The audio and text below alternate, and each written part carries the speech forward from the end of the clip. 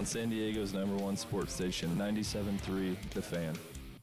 This program is sponsored and produced by Wilsey Asset Management. Opinions and offers expressed during this program are not those of Intercom Communications or 97.3 The Fan.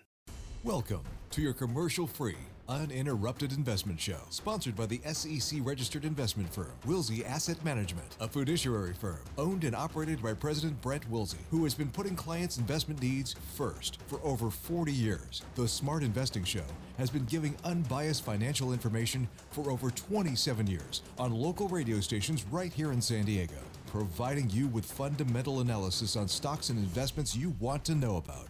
Now, here are your hosts, Brent and Chase Wilsey. Well, good morning and welcome to the Smart Investing Show. Yes, I am Brent Wilsey, and thank you for joining us this morning. I have been doing the Smart Investing Show here in San Diego on local radio for 27 years. Now, if you have investment questions through this crazy time we're going through, or want a fundamental analysis of a stock you own, or looking at buying, maybe selling, or thinking, should I just hold this company, which I do, please call in at 833-288-0973. Again, that's 833-288-0973. And as always, get you through for that unbiased, no strings attached, fundamental opinion about what you want to talk about. Well, Chase, good morning. Kind of a crazy week this past week, and we're still in the midst of a crazy time, this pandemic, the economy, what's going to happen, and so forth, but a lot to talk about today. Yeah, absolutely. Always a lot to talk about. Yep. So, well, let's start off. I mean, so many different things. This Facebook advertising thing really caught me, I don't say by surprise, but the it's like a wave that's just building and getting more and more and more.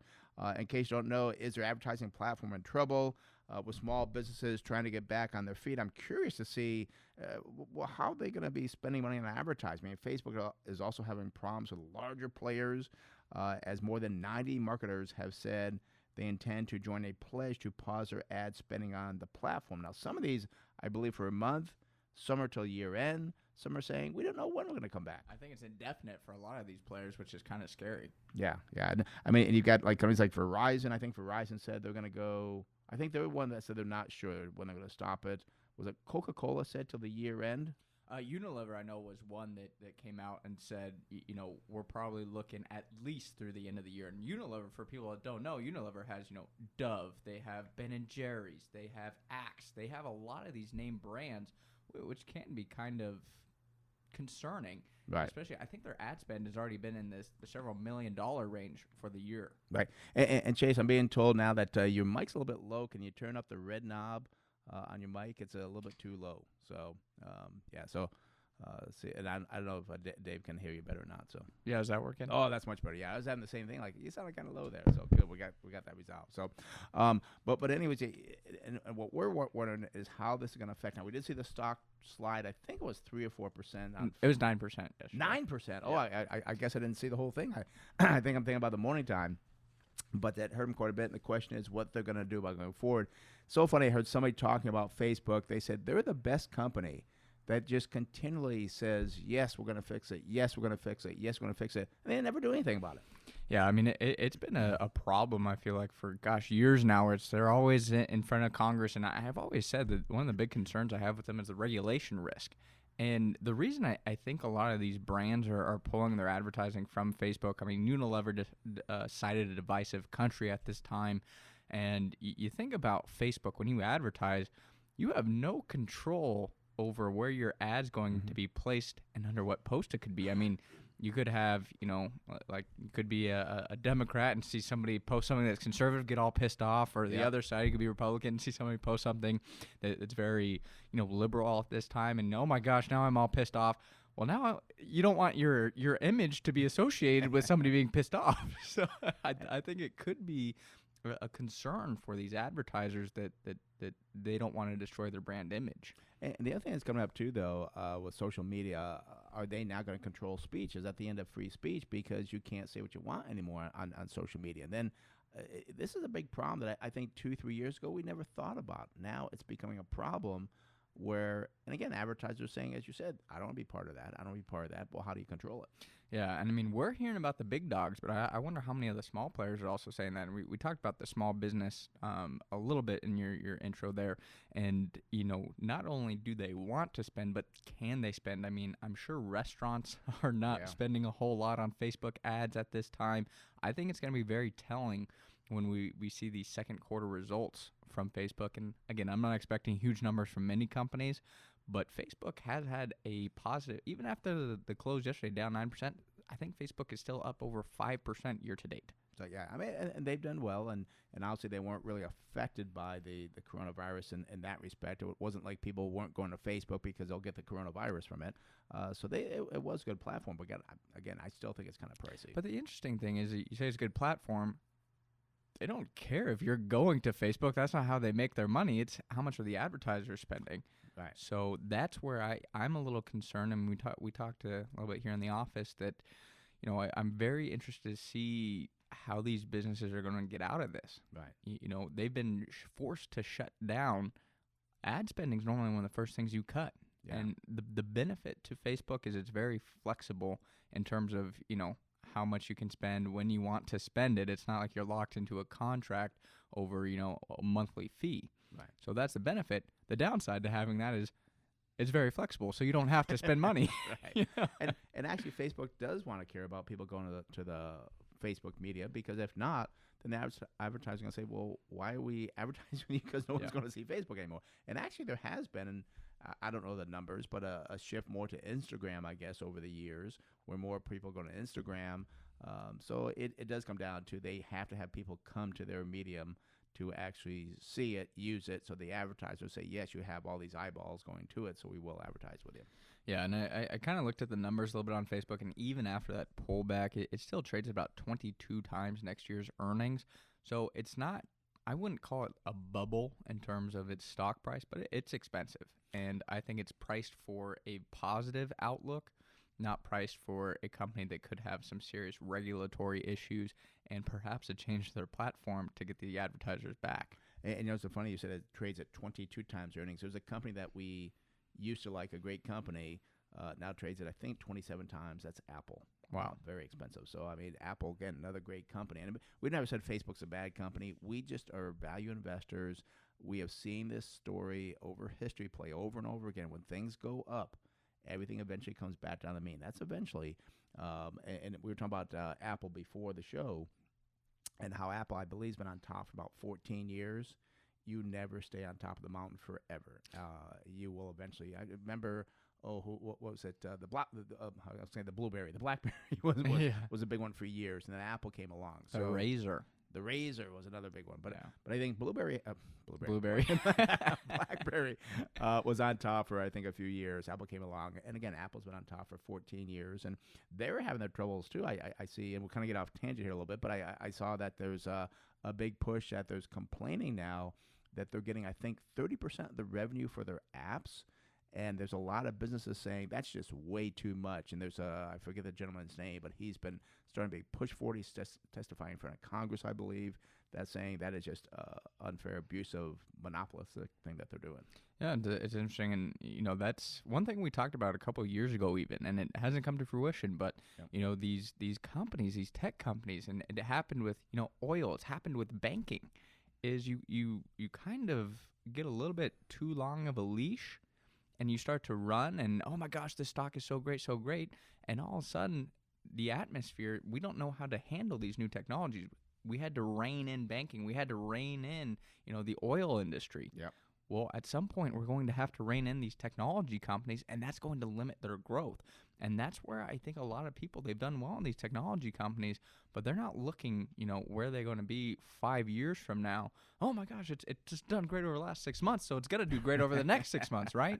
That's not how it works. And, we talked about, just the mentality of people during the tech boom where, gosh, you couldn't be wrong picking the Qualcomms and Ciscos until, the bubble burst in 2000. You lost 80-90% of your portfolio. You could have been right and made, 100-200%, only to have it just wiped out. in the matter of a couple of years. And I think we're seeing a lot of that right now with some of the FANG stocks and so forth. Where and I see these ridiculous. Oh well, they raised the price target on Apple to 400. Why? Well, because it keeps going up. Well, there's no justification for it other than that the momentum is there. Well, once that goes away, how you justifying? I think I was a $400 price target on Apple. Just because it was kind of like, yeah, it keeps going up, and that's not a good way to invest. Everything has a value to it, even stocks, and that will come to reality someday as well. So once it hits 400, the momentum's still there. So what? You're gonna raise your price target to 500? It's just gonna go up forever. That's some of the analysts. Momentum method. investing. Yeah, and that's what it is. Well, it went to 400, so therefore it should go to 450. How silly is that? So let's talk about being silly. The coronavirus. I don't want to say the coronavirus is silly. Obviously, that's not true. But coronavirus fear is back in the media. The media just loves talking about this coronavirus. I mean, cases have risen as the economy has reopened and testing capability has expanded. At least a portion of the increase in cases comes from the increased testing. We've known this, so I'm kind of surprised that people are kind of talking about it. But these concerns have sent the stock market lower, but long term, we still remain bullish on the right stocks. The media tends to highlight the negative and bypass things that are try to balance things out, which we talked about. And this is just so wrong in the media because they want to create that fear, that terrible thing. Like, we're going to show you the negative part, but we're not going to show you the other side. That's not so bad. Yeah, I mean, a great example was earlier in the week. The headlines are, Texas hospitalizations surged 43% compared to last week. Well, I mean, that sounds terrifying. But if you look at the numbers, the 7-day moving average for hospitalizations in Texas was 3,110. In a state of 30 million people, that's not going to overwhelm the hospital system. And, things are getting a little bit more, I don't want to say like, oh, we're back to everything's normal. We are seeing a little bit of a rise in the hospitalizations. So, unfortunately, we did see Texas and Florida kind of rein in some of their plans in terms of the bars and kind of retracing a little bit, but they're not shutting down the economy.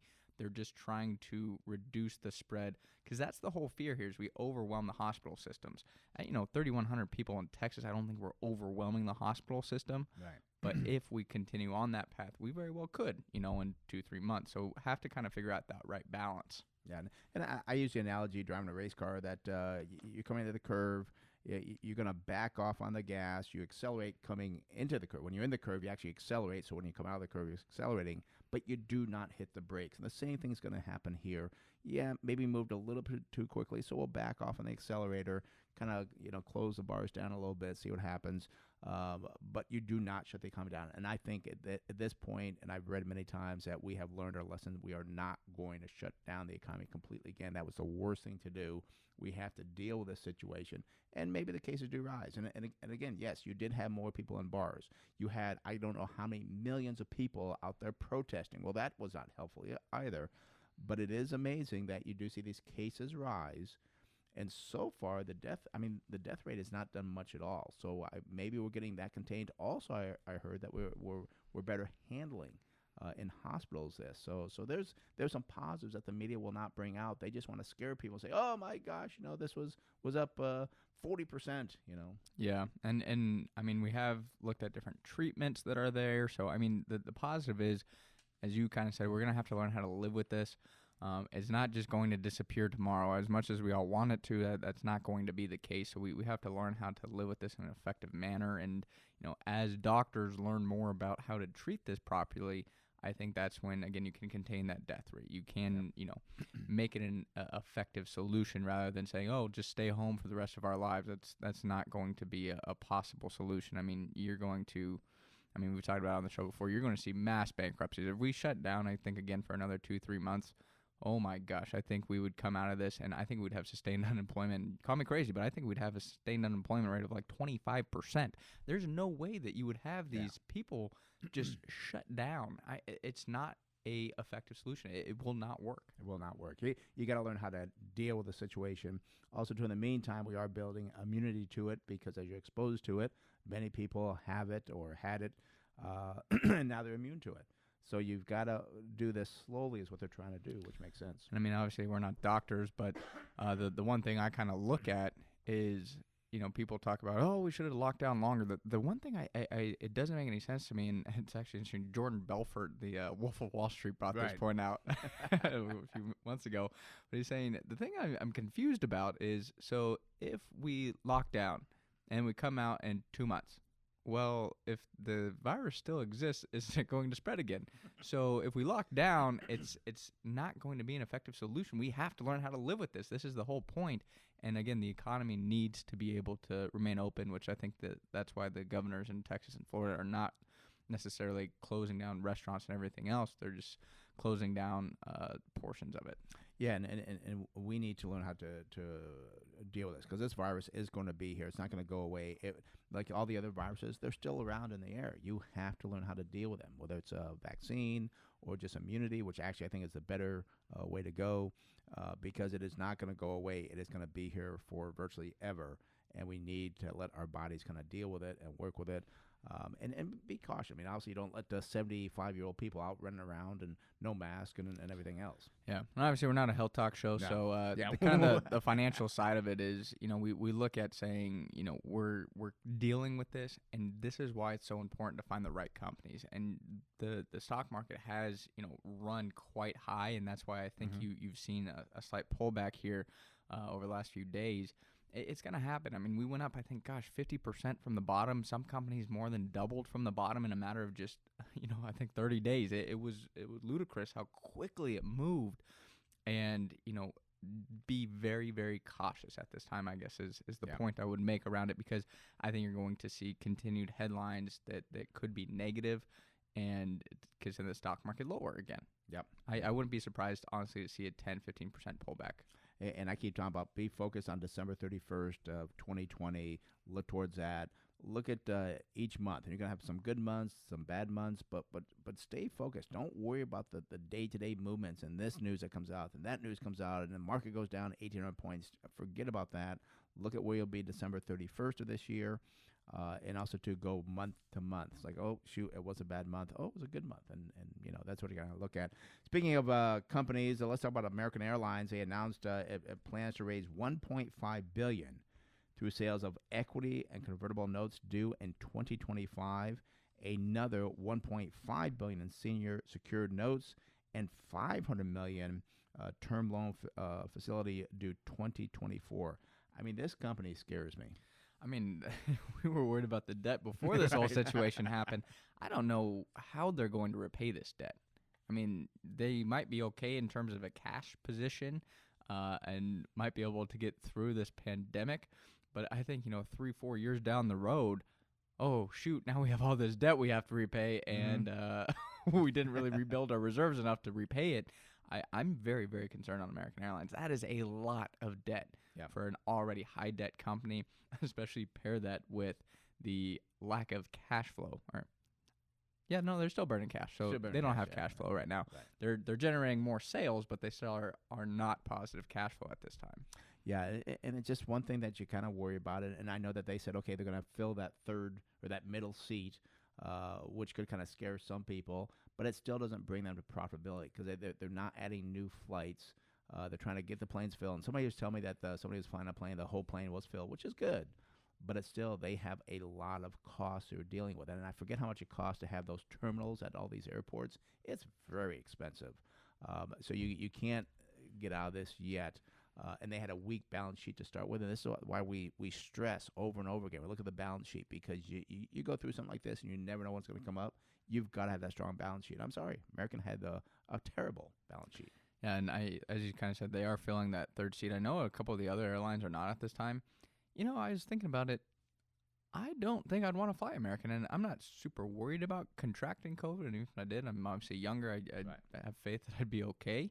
But my thing is, I'd rather fly, I think United's one. It's not filling the middle seat just for pleasure purposes that I don't have somebody sitting next to me. That's right. It's much nicer, yeah. It's like you almost get a first-class seat because you got more room. Yeah. Exactly. Yeah. So I was kind of thinking about that. I was like, I saw they're filling the middle seat, and I don't know if people are ready for that. Yeah. Yeah, and again, you're right, too. Not just ready for it, but also, too, why should I fly an airline? Well, I know I'll have somebody next to me as opposed I can fly United, and I can have extra room for no extra cost. So makes Yeah. sense there. Yeah. And I mean, kind of broadly too on the airlines. We liked the airlines back in late March when things were very, very low, but gosh, they have rallied like crazy. So I mean, I'd be very cautious in this industry right now, especially with whatever company you may hold. I think this industry is going to continue to see volatility. I think if we do see a major pullback, though, it could be a good opportunity to nibble at the right airline. I was going to say, make sure we stress the right airlines, because they got to make sure they have a good balance sheet and they can get through this. So American can go down 50%, and I would not buy it. no, it can go down to $1. I still wouldn't buy Well, it. actually, didn't you know it's a hot time to be buying bankrupt companies? Well, that's another topic. I know we talked about that last week with Hertz and Chesapeake and these other companies. So American can go the same route, but again, that's just musical chairs where eventually somebody's going to be left without a seat to sit on. Let's go ahead and open the phone lines. 833-288-0973. Again, that's 833-288-0973. And before we get to the go to the phones, let me talk about our webinar coming up on Thursday, July 16th. The webinar is a great place to learn about the fundamentals of investing and the strategies we use to find good value investments. And this is so important through this difficult time because stocks are going up and down and craziness. If you focus on the fundamentals, it really brings down your emotions an awful lot because you have something to put your arms around. You also learn how to make hard-earned money work for you and help you build wealth and get to your retirement. That's why many people are investing, because, hey, I'm 40, I'm 50, or you're in retirement already. You want to make sure you have a good retirement. So that's what we talk about on the webinar. It is Thursday, July 16th, available all day. What you need to do is register at our website, smartinvesting2000.com. That's smartinvesting2000.com. It is free, available all day. You'll learn a lot. So go to our website, smartinvesting2000.com. Sign up today so you make it there. All right, again, phone number is 833-288-0973.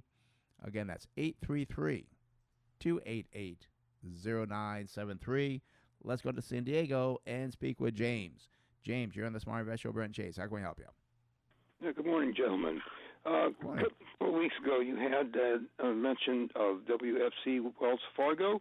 Wanted to find out if there's any change seen, if that. You probably yourself when you broke up a little bit. I think you're just asking if there's any change on that. Well, also there has been some big changes. We will run over the numbers here for you. But this past week, the Fed did do their stress test and so forth. Came out with some information about we knew they would not let them increase the dividends. We knew that they would not do stock buybacks, but they came out with a formula to actually figure out how much in dividends they could pay. And Wells Fargo was one that looks like they are going to have to cut their dividends. We'll know, I think on Monday is when they're going to talk more. So because they didn't, it's not a test, it was a formula that they came out to. And it looks like Wells Fargo, based on their last 4 quarters of earnings, were paying more than they should based on this new formula. But the numbers on Wells Fargo look good. Let's go with the numbers for you here. Again, it's WFC is a symbol. PE ratio 9.7 versus 9 for the industry. Price to sales 1.4 versus 1.9. Price to tangible book value 0.77 versus 1.1. That means you're paying 77 cents on the dollar for the tangible assets of this business. We also see price to cash flow is very low at 5.6 versus 16.7, and that is a positive.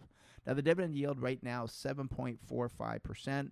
Now, it shows here the dividend payout ratio is 68% over the last 12 months. So that kind of tells me maybe they won't have to cut it based on that. So that, because it has to be 100%, but that won't include this current quarter. So that could change. Yeah. So things are moving very quickly. So I would be prepared that perhaps the dividend could be cut on Wells Fargo.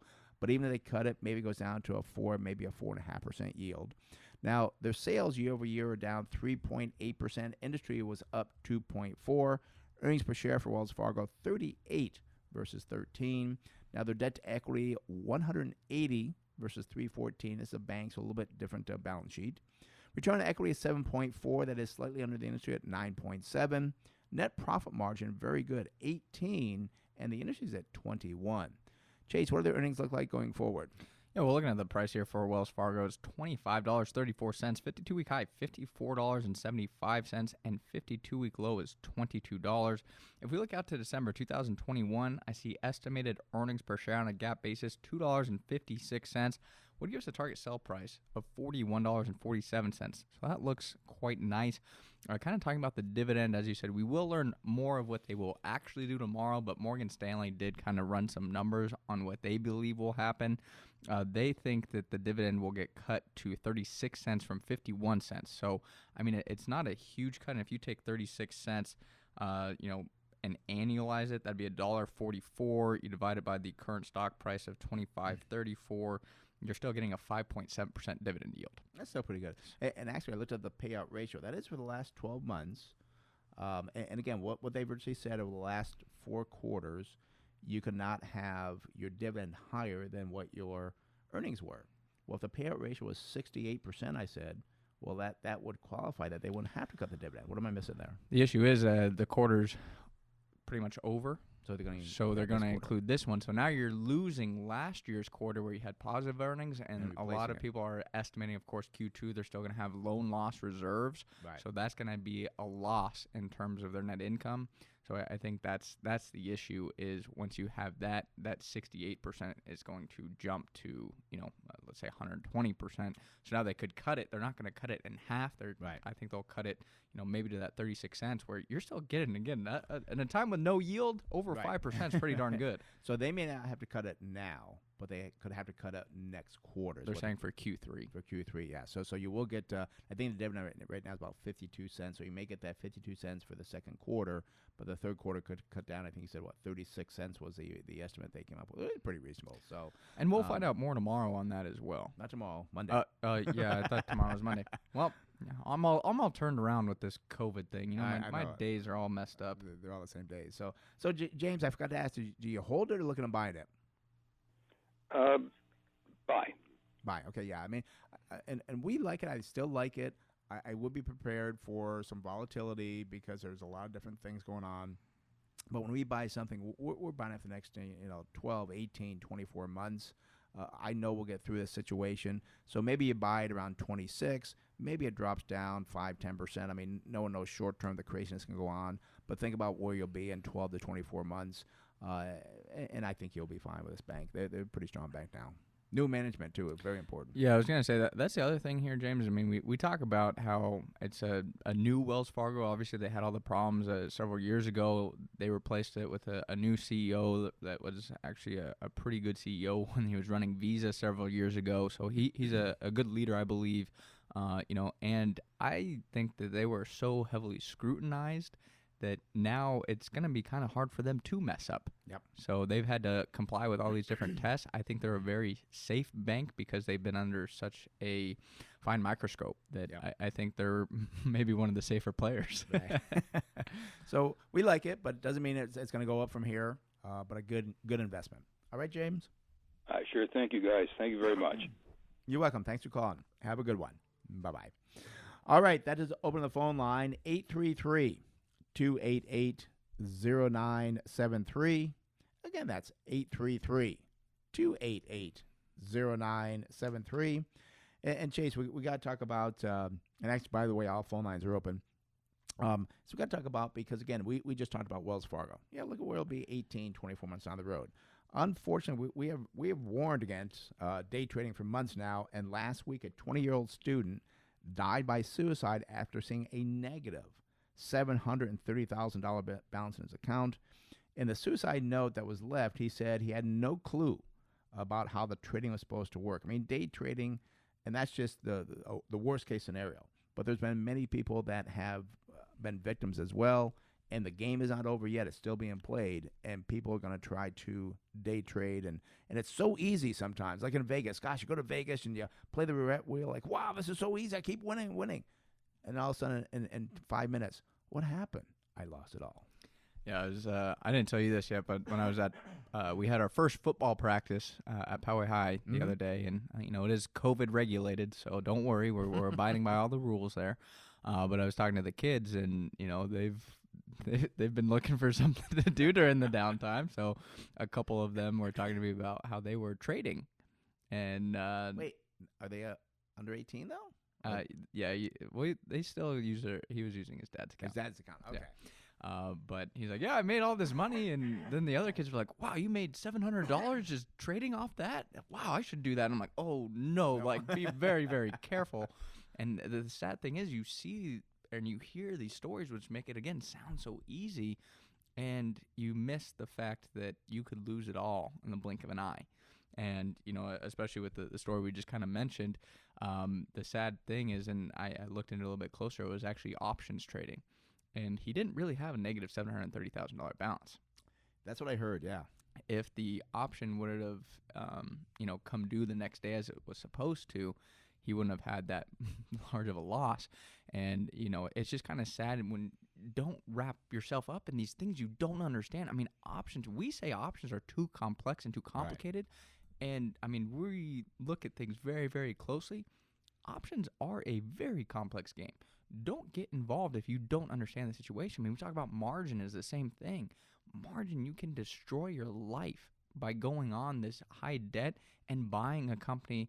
I don't know why it came to mind, but that Nikola, electric truck company. You go on margin to buy that, you could lose everything so quickly. And right now, it's this dangerous game, and it seems easy because some people have been trading Hertz, and it's up 200% from its bankruptcy.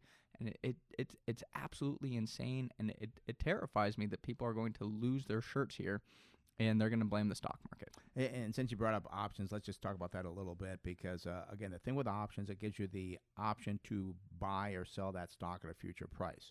The difference being we just talk about Wells Fargo. So you buy Wells Fargo, say you buy it at 26, and it goes down to 23. Ah, shoot, you're not happy. You lost about 10%. You're kind of pissed off.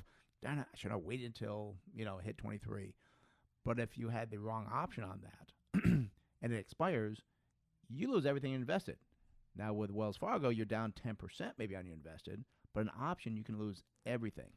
And also, too, the same thing when you talked about margin. Margin's the same thing that, if it goes down a certain amount, you get this margin call, and you either have to come up with the money or they lock in that loss at a major loss, 50% loss usually, yeah. Yeah, so. and I mean, kind of speaking on margin, is when you short stocks, that's margin. Yeah. You don't actually hold them. And then that's why we will never get involved in shorting a stock. I mean, we have disliked Tesla stock since it was at $275 a share. Oh, my gosh. We would have lost so much money here. And, one guy I haven't heard from recently is David Einhorn. And they shorted it, didn't he? He had his short basket, which included, I think, Netflix. I know Amazon was in there. Right. And Tesla. Wow. So I don't know. I'm guessing he pulled his shorts off that because, I mean, he must be down substantially. Yeah, he's a big hedge fund manager. And the problem with shorting a stock as well is that you have an unlimited loss because you don't know. I mean, the stock, like if you have a stock that's at 10, well, the worst you can do is go down to 0. But if you have a stock that's at 10 and you shorted it, I mean, that stock could go to 100 and completely wipe you out. So there's no limit to the losses you can have there. And you might be asking, well, how does that happen? Well, because the thing is, once you get your margin call on the short, you either have to close the short, or most people say, no way, this is crazy. It's right. Definitely going to go lower now. So you have to put more money into the short. Yep. So, I mean, it's a black hole that you could just go down. And, that's why people are, I think, scared of the stock market is because they hear these horror stories. But it's because, again, these people take these exorbitant risks that they don't have to. You could buy a Wells Fargo on sale that, has been around for many, many, many years. And, yeah, it might go from 25. I don't know. Maybe it goes down to 20. And, oh, my gosh, that's terrifying. Well, I do strongly believe over the next 2, 3, 4 years, that stock could be back at 40. Wow. I had to go from 25 to 20, and that wasn't fun to go through. Wow, now that return's looking pretty darn good. And maybe they reinstate that dividend back to 7%. Right. Wow, that's a pretty reasonable investment. And also, too, if it did do what you're talking about, that'd be about a double over 5 years. That'd be about a 20% return per year. I mean, if you get a 20% return per year, I think most people will be pretty happy. But sometimes it takes that, the patience and not to look at it. And, oh, my gosh, it's down. I bought it at 26. Now it's at 25. Oh, my, forget about that. That's not how you make money doing that. So phone number is 833-288-0973. Again, that's 833-288-0973. 0973. A rather slow day on the phones today. Since we've been here at the Fan, I don't think we've had this slow of a day. Beautiful day out. Maybe people at the beach. Is that what you're looking at? Yeah, I was checking to see because it was a little cloudy when I was rolling in, so I was confused. I thought people would be inside ready to call in. But Yeah, no. Well, yeah. I think throughout, and again, it's kind of summer's kind of starting, so people. I went outside to leave for the radio show. My neighbor, he's out there. I go, what are you doing? And you put up Christmas lights at a thing by the house. He goes, oh, I'm trimming the trees and stuff. And that was what time did I leave my house? Like 8:00, 8:15. And it's like it's beautiful outside. So people getting out, taking advantage of the thing. But this is such an important time to be calling in, because we don't want people day trading. We want you to be investing in the right companies, and that's why we're here to give you that unbiased, no strings attached. no strings attached. Okay. Fundamental opinion. There you go. Yeah, thanks for mentioning that for me. That's what we're here for, to kind of help you with your portfolio, because it is a very difficult time. We'll give you the guidance there for that. Speaking of the guidance, we do have our webinar coming up on Thursday, July 16th, and this will be very helpful for you. It's a great place to learn about the fundamentals of investing and the strategies we use to find good value investments. Now, we go over all these valuation ratios we're talking about. We go over the growth rates. We tell you what they mean. We talk about the financial statements. We talk about reading the 10Q, the 10K. We talk about things to be careful of that we've experienced. Been doing this for 40 years, of things to be careful of, what to look out for so you don't lose all your money, which unfortunately I've seen too many people over the years do that. That's what you're going to learn in the webinar on Thursday, July 16th. So you got to sign up for it. Go to our website, smartinvesting2000.com. That's smartinvesting2000.com. It is a free webinar available all day, but you got to sign up. So go to the website, smartinvesting2000.com. Did you have something you wanted to talk about there? I was going to add to the webinar, and it's so important because it's such an interesting time, and it's such a difficult time for people because they look at things and it's like, oh, well, the fundamentals don't matter. And it just reminds me so much of, the 2000 era or the tech boom era, where it was like, oh, it's .com, so it's going to be fine. And, the stock market fundamentals didn't matter at that time either. Well, again, it came to fruition that the stock market fundamentals do matter, and it will matter at some point down the road. So just be very, very cautious getting sucked into, again, this game of buying high and hoping somebody buys higher. And people are right. On the short term, fundamentals mean nothing at all, because the stock's going to do crazy things and so forth. But in the long term, it means a lot. Reminds me of Benjamin Graham saying, on the short term, the market is a voting machine, and on the long term, it's a weighing machine, which means on the short term, however people vote is what the stock's going to move. But on the longer term, the weight comes in where you got these good quality businesses have a lot of weight to them. They're the ones that are going to do well for you. So, all right. The phone number is 833-288-0973. Again, that's 833-288-0973. Let's head up to Huntington Beach and speak with Koresh. Koresh, you're on the Smart Invest Show, Brent and Chase. How can we help you? Hi, Brent. How you doing? Good. How you doing? All right. Wanted to ask you about PayPal. Okay. And is that one that you own, or? I own it. Okay. I think I put in the wrong symbol. Yes, I had put in the wrong symbol here. Let me try the right symbol. PYPL. Right. How long have you had it?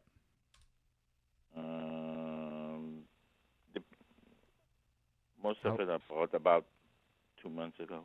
2 months ago? Okay, well, let's take a look at that. I know it's a great company. I think they have been rather pricey, but we'll take a look at the numbers here for you. Again, the company is PayPal Holdings Incorporated. Symbol PYPL. Not a great start here, Koresh. The PE ratio is 108 versus 10 for the industry. Price to sales 11 versus 1.3. Price to book value 37 versus 1.7. And wow, price to cash flow is 70 versus 1.7. Now, we do see sales for PayPal were up 15% year over year. That is better than the industry, up 5.8. However, earnings per share for PayPal fell by 15%. The industry did fall by 21%, but still both down, not doing well in their earnings. We do see on the current ratio, PayPal has a current ratio of 1.4, just under the industry at 1.6. That's okay. Debt to equity, very good for PayPal, 50 versus 244 for the industry. Return on equity is 12.1 for PayPal versus 12.6 for the industry average. Net profit margin, 10.3 versus 13.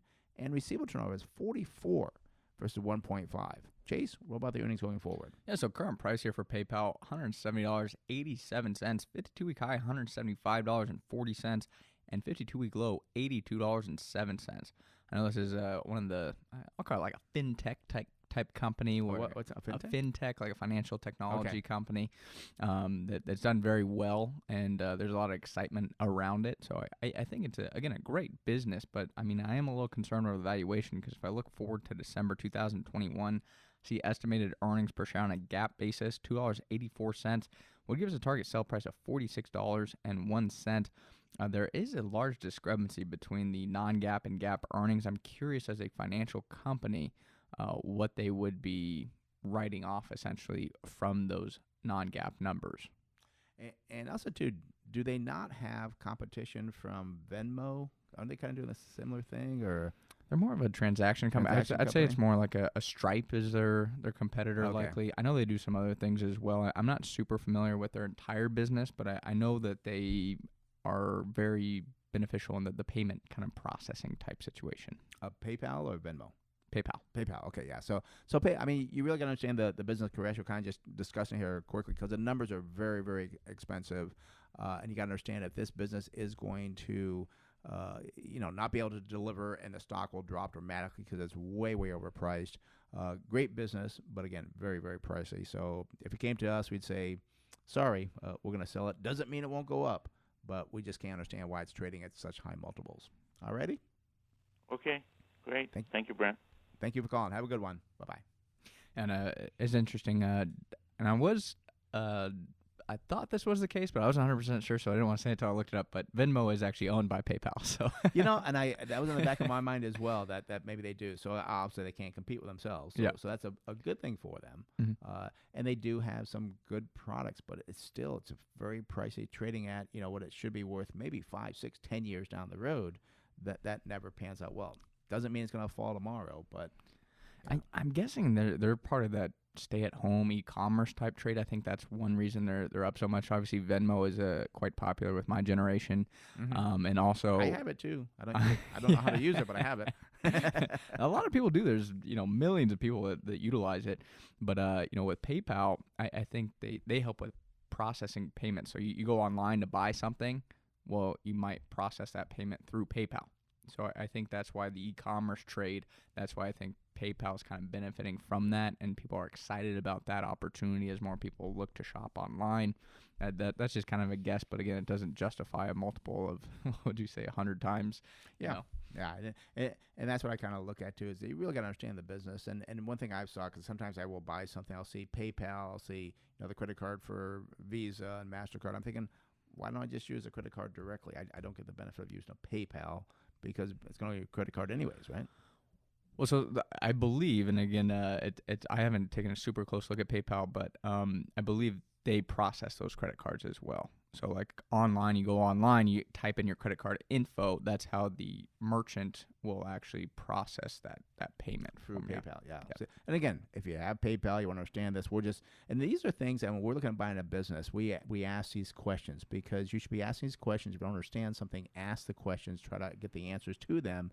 Because they say, oh, PayPal's a great company, oh, it's great. And then, oh, I didn't realize how they did that. Yeah, because they kind of, I believe, provide that security. Like, you can't just go type your credit card information on a website and buy something. Yeah. So they kind of help facilitate that secure transaction. Yep. And a great investor asks a lot of questions, and if they can't get the answers to those questions, they do not invest.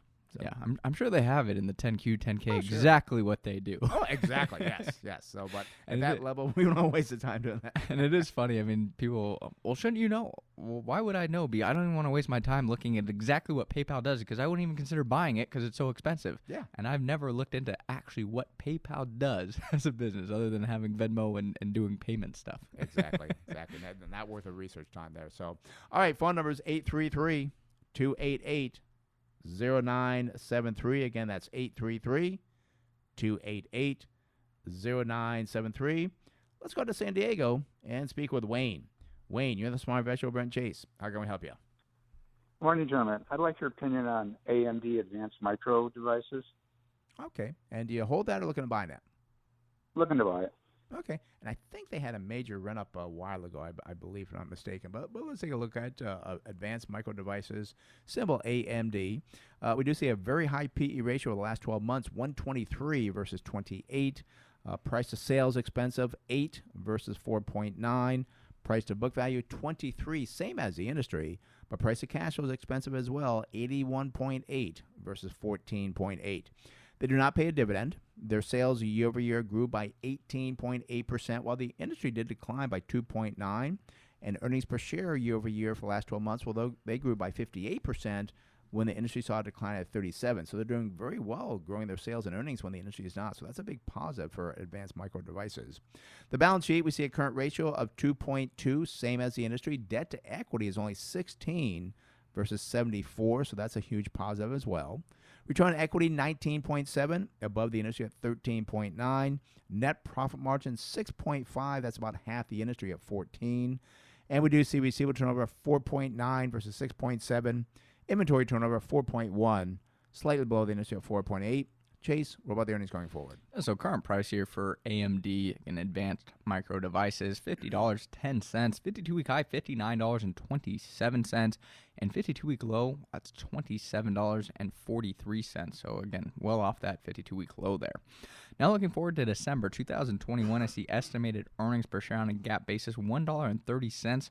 Unfortunately, that would give us a target sell price of just $21.06. So I know AMD's been popular in terms of its stock price appreciation, but it just looks expensive here, Wayne.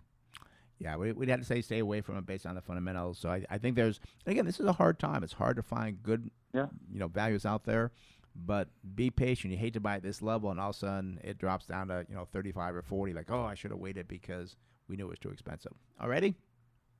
Sure. Thank you very much. Okay, Wayne, thanks for calling. Bye-bye. All right, that does open the phone line. 833-288-0973. Again, that's 833-288-0973. Let's go back out to San Diego and speak with Jennifer. Jennifer, you're on the Smart Invest Show, Brent Chase. How can we help you? Hi, guys. I just want to get your opinion on Fiat Chrysler. I bought it, I don't know, maybe 6-8 months ago when it was about $14, and it's not doing great, but it is recovering. I just wanted to see what your thoughts are. And what made you buy that, Jennifer?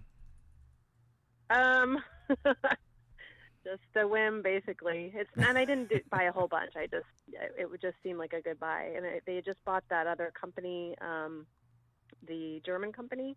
PSA, yeah. Okay, there we go, yeah. All right, well, what is a foreign company? So I believe it's based in the Netherlands, is what it looks like. NV is in Netherlands. Symbol is FCAU. So I can't compare it to the industry average, but what I do have here is the actual fundamentals on it. Not bad on the PE ratio, 13.1. We do see price of sales looks good as well, 0.7.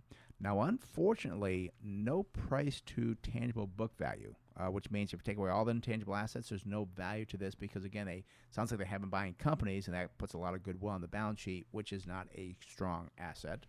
Price of cash flow looks very good, though, 2.1. I like seeing that. Now, their sales are down 4.5% year over year. The earnings per share declined by 65%. So sales and earnings are both down. The balance sheet looks good. Current ratio 0.8. It's not a strong one, but I'm okay with that. Debt to equity is only 54. And a lot of times these car companies do carry the financing, which generally increases their debt to equity. Theirs is only 53, which is pretty darn good. Return on equity is 4. That's not very good. Net profit margin checks in at 1. And then we do see receivable turnover is 51, and inventory turnover is 7.8. So we like the car companies. I'm still a little bit confused. Chase, is there any light on the earnings going forward? Yeah, well, I just kind of want to talk about the business a little bit first. They are in Italy, actually, where they're based. And unfortunately, they do have a ADR, an American Depository Receipt, so you can buy it here in the U.S. under FCAU. But for some reason, our software here is only giving me the European option, so it's going to be in euros rather than dollars. But, I was looking at this, and I'm kind of happy you called in about it, because I was looking at a Jeep the other day, and they own Jeeps, and I was like, gosh, I like Jeeps. I don't know. Cool. It's cool. You have the windows off. And do you have a Jeep, Jennifer? No, but my husband is in love with them. But, and I do remember partly why I bought them is they have a very big initiative to produce all-electric vehicles, and I know there's a lot of requirements overseas and here where electric vehicles are going to be required. Yeah. Yeah, I know. A lot of the automakers are making that push as well. And, they have good brands. Obviously, I mentioned Jeep, Chrysler, Dodge, Fiat, Ram, the truck brand. And they also have Maserati as well as an Alfa Romero. But looking at the numbers again, we like cars, so I kind of got a little off on a tangent there. But just thinking of that. Let's look at the numbers here. 8.64 euros is the current price for Fiat, and I do see the current dollar price is $9.67. That's a different web page. Unfortunately, the rest of the numbers will be in euros. So the 52-week high is 14.78 euros, and the 52-week low is 5.51 euros.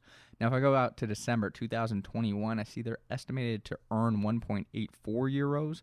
If I take our 16.2 multiple that, we get a target sell price of 29.81 euros. So that looks very good. I will point out, Jennifer, I'd be very cautious. The auto industry normally trades at lower PE multiples, and it's because it's a little more cyclical. So I'm a little bit cautious on that 29.80. But the valuations look good on it. I just want to understand the business a little bit more. Yeah, and one thing too, as I can't see a Jeep being an electric vehicle though. I just can't see that. I mean, you see the trucks are doing the electric thing, so. And you have the Cybertruck from Tesla coming out, and true. Ford and GM are making the all electric work trucks, which is going to be interesting. I think that's kind of in the same class almost as a Jeep. Yeah, I guess times are changing. So I think it is a pretty good time to buy an automotive company. I do prefer an American company versus an Italian company. But, the numbers look pretty good based on what we saw there. All right, Jennifer? Okay, thank you. Thank you for calling. Have a good one. Bye-bye. All right, that opens on the phone line, 833-288-0973. Again, that's 833-288-0973. Let's head out to San Diego and speak with Mark. Mark, you're in the Smart Investing with Brent Chase. How can we help you? Yes. Hi, good morning. Question today would be on CommScope, COMM as in Mary. It is a kind of 5G and cable TV play. Okay. And do you hold that or looking to buy it? I've owned it in the past when it was Eris, and then they were bought out by CommScope.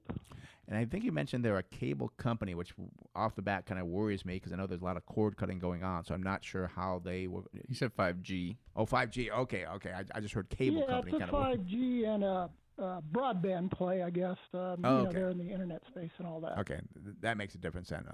Okay, so let's take a look at the CommScope Holding Company Incorporated, symbol COMM. Not a good start here, Mark. The PE ratio, not material, versus 13.4 for the industry. Price of sales looks good, 0.18 versus 1.6. No price to tangible book value, which again means if you take away all the intangible assets, no value to the company. They do not pay a dividend. Their sales looking extremely strong, up 104% year over year, well above the industry at 0.3 decline. However, earnings, and I guess you're doing a lot of building here, their earnings are down 1,300% when the industry is up 153. Now, looking at the balance sheet, this is a terrible balance sheet. Current ratio 1.7 versus 1. That's okay. They got the liquidity. But the debt to equity, 613 versus 209. And that 613 reminds me back many years ago when I saw General Motors at 613. And wasn't too long after that they filed bankruptcy. So I don't like seeing that type of debt to equity. Return on equity is a negative 98% versus a positive 24. Net profit margin, a negative 11.7 versus a positive 11.8. And the receivable turnover, 7.2. That is better than the industry at 5.8, but inventory turnover, 9.2. That is well below the industry at 39.9. Chase, what about the earnings? So current price here for CommScope, $8.32. 52-week high, wow, $16.32. And that 52-week low, $5.50. Now, when I look out to December 2021, if I look at the non-GAAP numbers, they look pretty good because estimated earnings would be $2. But unfortunately, if I look at the GAAP numbers, which we prefer to do because it includes all charges and so forth, it would be a loss of 49 cents. So I'm quite curious why the discrepancy is that large between those two numbers. Mm-hmm. And I will point out it and say, maybe it makes some sense that they are backing some things out from the GAAP numbers, but most of the time it does not. So I don't want to say yes or no on that, but I'd be very cautious with companies that do alter their gap numbers that much. Yeah, before you buy this, Mark, you really want to understand why that big discrepancy. What has caused them to back it out? Because there are certain times that Chase, every once in a while, will say, yes, it's a currency fluctuation. There are some reasons we'll actually look at the pro forma numbers or the pre-exempt numbers, but you got to understand why that is, because it doesn't, based on just on the gaps, like, no, this is a terrible company. Yeah. All right, Mark? Okay. Thank you, guys. Thank you for calling. Have a good one. Bye-bye. All right, let's go back. Everybody's calling from San Diego today. Let's go back out to San Diego and speak with Nate. Nate, you're a Smart Investor, Brent Chase. How can we help you? Hi, I just had a question. So, Nuke, you guys are just talking about electric vehicles. This company is Nikola, competitor, or supposedly competitor with Tesla. They haven't put out any vehicles yet, but they're going to be releasing pre-orders for the vehicle this weekend.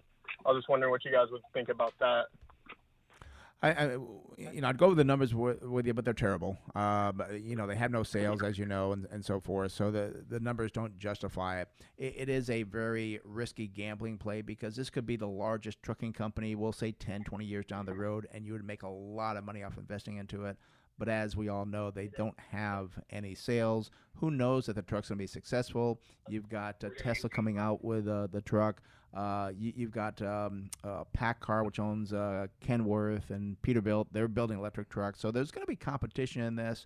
And when you're investing in this company now, you're hoping that in 5 to 10 years, they're going to be making money. And that's just a little bit too risky for us. It is a gamble.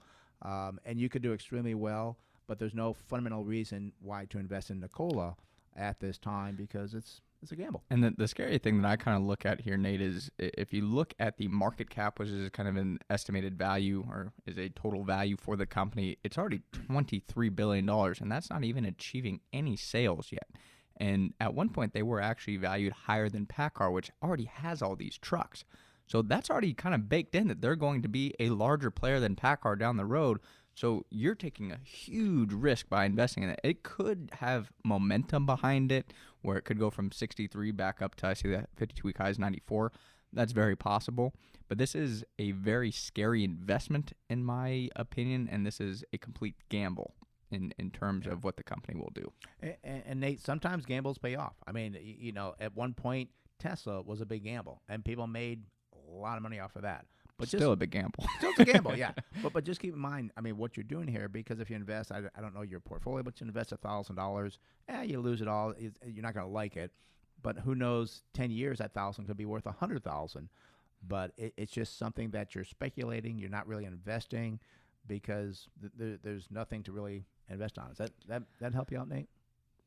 Yeah, thank you for your opinion. Appreciate it. All right, you're welcome. Bye-bye. All right, I'd say that was a phone line, but we're just about out of time. Yeah, and I was going to say, I always kind of look at the speculative, and, it's always interesting, because you almost want to get involved in the hoopla and get involved in the excitement.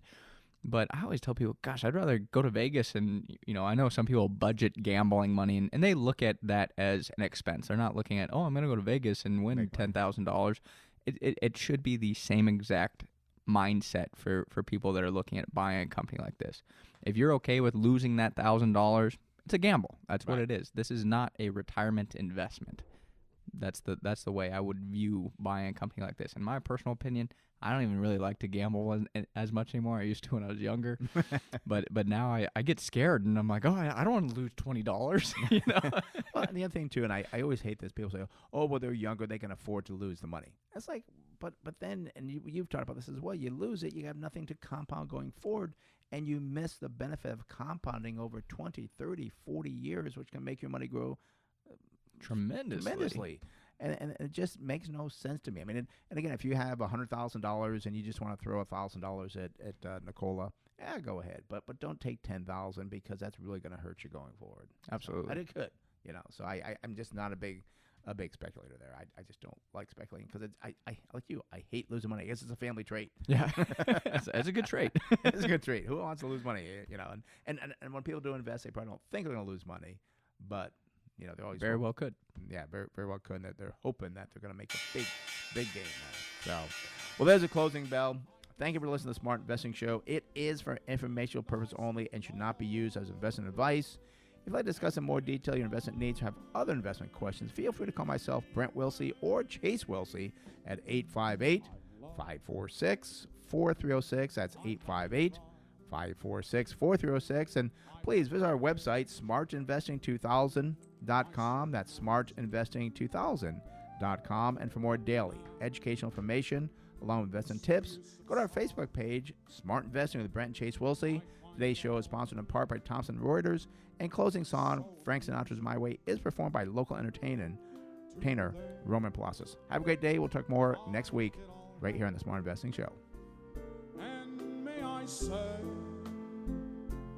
not in a shop. This program is sponsored and produced by Wilsey Asset Management. Opinions and offers expressed during this program are not those of Intercom Communications or 97.3 The Fan.